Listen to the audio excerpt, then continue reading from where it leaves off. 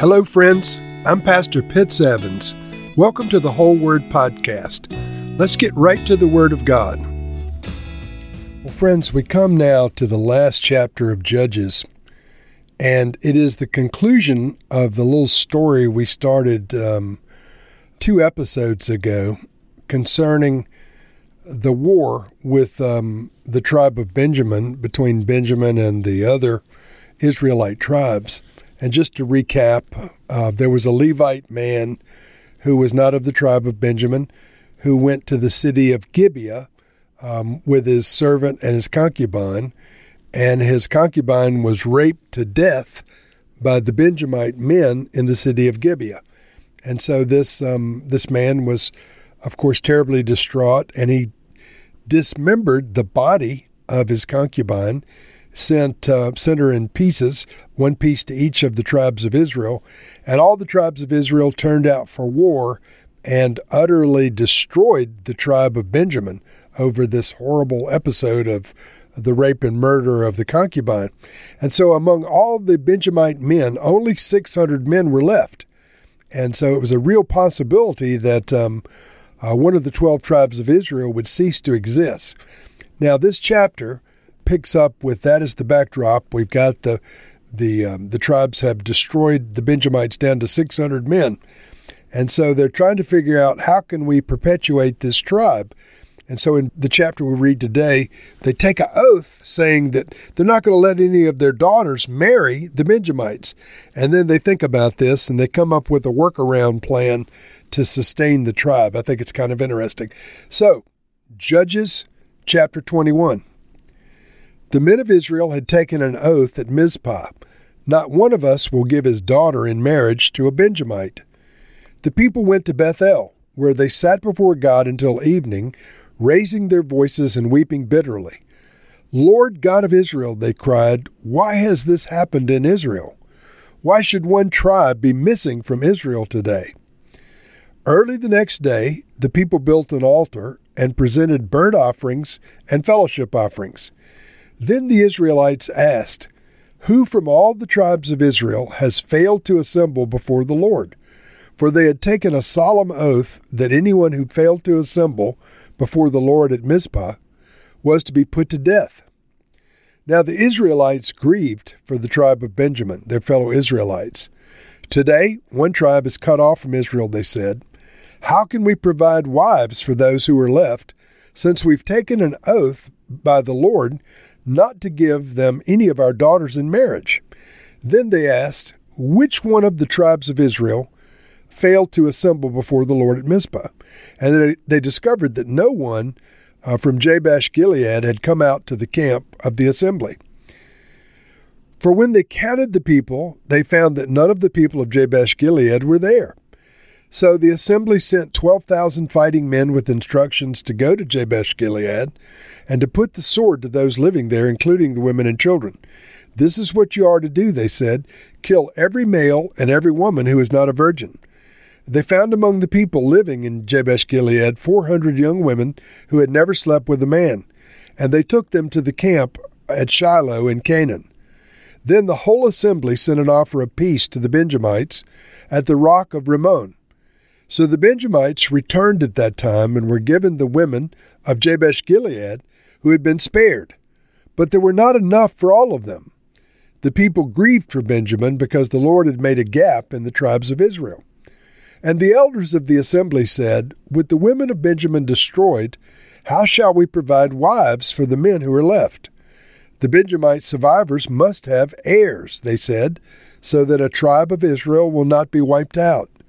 We can't give them our daughters as wives, since we Israelites have taken this oath. Cursed be anyone who gives a wife to a Benjamite. But look, there is the annual festival of the Lord in Shiloh, which lies north of Bethel, east of the road that goes from Bethel to Shechem, and south of Lebonah. So they instructed the Benjamites, saying, go and hide in the vineyards, and watch. When the young women of Shiloh come out to join in the dancing, rush from the vineyards, and each of you seize one of them to be your wife. Then return to the land of Benjamin.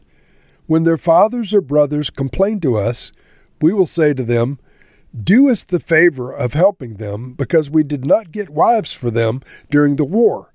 You will not be guilty of breaking your oath, because you did not give your daughters to them." So that is what the Benjamites did. While the young women were dancing, each man caught one and carried her off to be his wife. Then they returned to their inheritance and rebuilt the towns and settled in them. At that time, the Israelites left that place and went home to their tribes and clans, each to his own inheritance.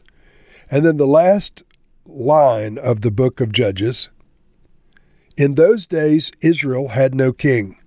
Everyone did as they saw fit." Now, this is an interesting chapter and an interesting conclusion to the book of Judges. And so Israel had destroyed the Benjamites, and there was only, as I said, 600 men remaining. And so in verse 1, the men of Israel had taken an oath saying, "Not one of us will give his daughter in marriage to a Benjamite."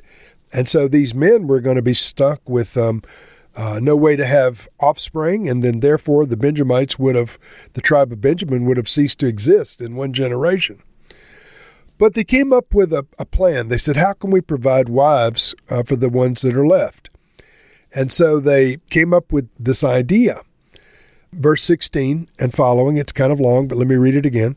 "And the elders of the assembly said, with the women of Benjamin destroyed, how shall we provide wives for the men that are left? The Benjamite survivors must have heirs," they said, "so that a tribe of Israel will not be wiped out. We can't give them our daughters as wives, since we Israelites have taken this oath. Cursed be anyone who gives a wife to a Benjamite. But look, there's the annual festival of the Lord in Shiloh, which lies north of Bethel, east of the road that goes from Bethel to Shechem, and south to Lebanon." So they instructed the Benjamites, saying, to catch this, "Go and hide in the vineyards and watch. When the young women of Shiloh come out to join in with the dancing, rush from the vineyards, and each of you seize one of them to be your wife." And so it goes on to say that when the fathers and brothers complain, that we'll talk to them and say, you're not guilty of breaking your oath. It's okay. Now, this plan seems very, very strange to our modern hearing.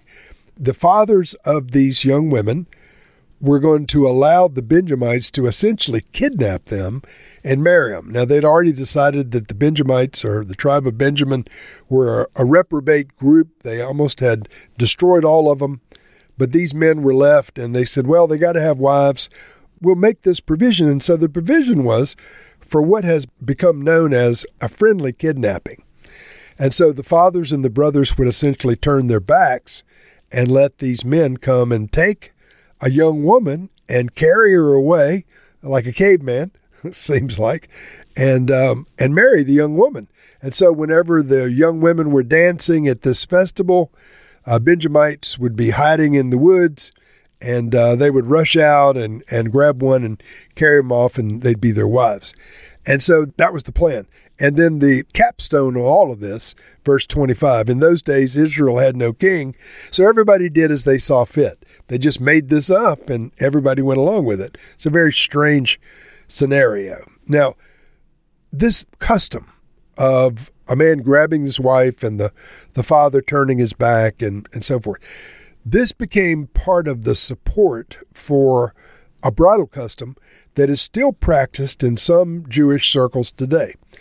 And so at a certain point in a Jewish wedding, the father of the bride will present the bride, and then the father of the bride will essentially turn his back. He literally, physically will turn his back on his own daughter, and the groom, the prospective husband, will take the daughter to be his wife. And so some of the support for that practice comes from this habit of the Benjamites carrying off the young women and the fathers and the brothers allowing them to get away with it. So this is still a bridal custom practiced in some Jewish circles to this day. They don't run out of the woods and grab a woman and marry her, but they do have the father turn his back and essentially ignore the fact that his daughter is being taken away to wed this man. This, as I said, a friendly kidnapping. But let me just talk briefly about the last line of the book of Judges. We've been through this entire history of the Judges, And over again, the Lord would raise up a leader. The people of Israel would be defended by the leader. They would be godly during the lifetime of the leader. The leader would die. The people would backslide. They would go into idolatry and apostasy. The judgment of the Lord would be on the land. They would become subject to another group. The people would cry out in prayer to the Lord, Lord, have mercy. And once again, the Lord would raise up a judge, a deliverer, and the deliverer would take them out from under the captivity or the subjugation of whatever group had beaten them and defeated them, caused them to live beneath their rule. And so the last line of the book of Judges, in those days Israel had no king. Let me just stop with that.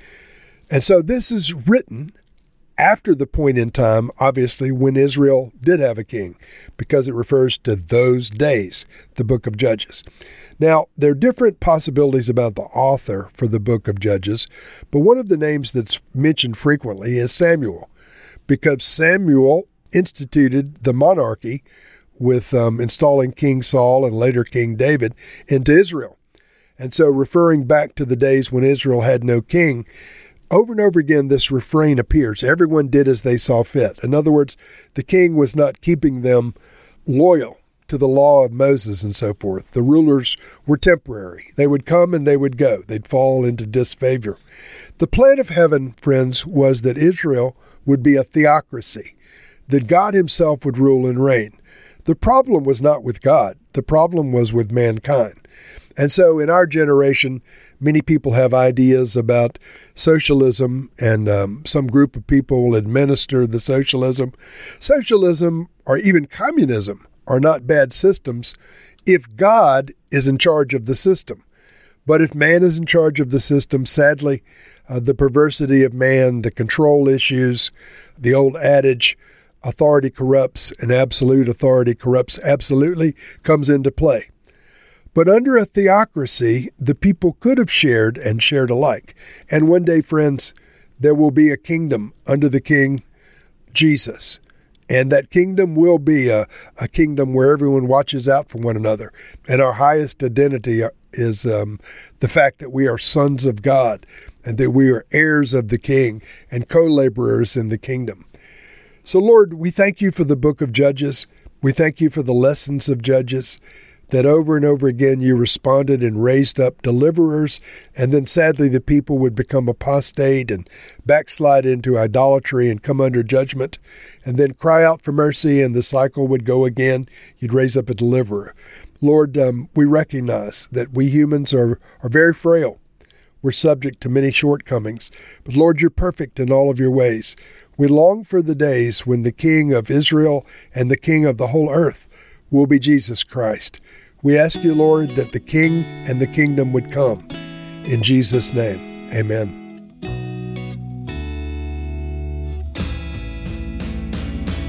Thank you for listening to this episode of The Whole Word.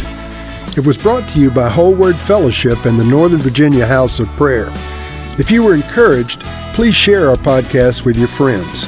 We'd also appreciate it if you'd hit subscribe in your favorite podcast app and take a few moments to write a review. If you'd like more information on our church and our ministry, you can go to wholeword.net or wholewordpodcast.com for more information. Thank you again, and may the Lord Jesus bless you today and always.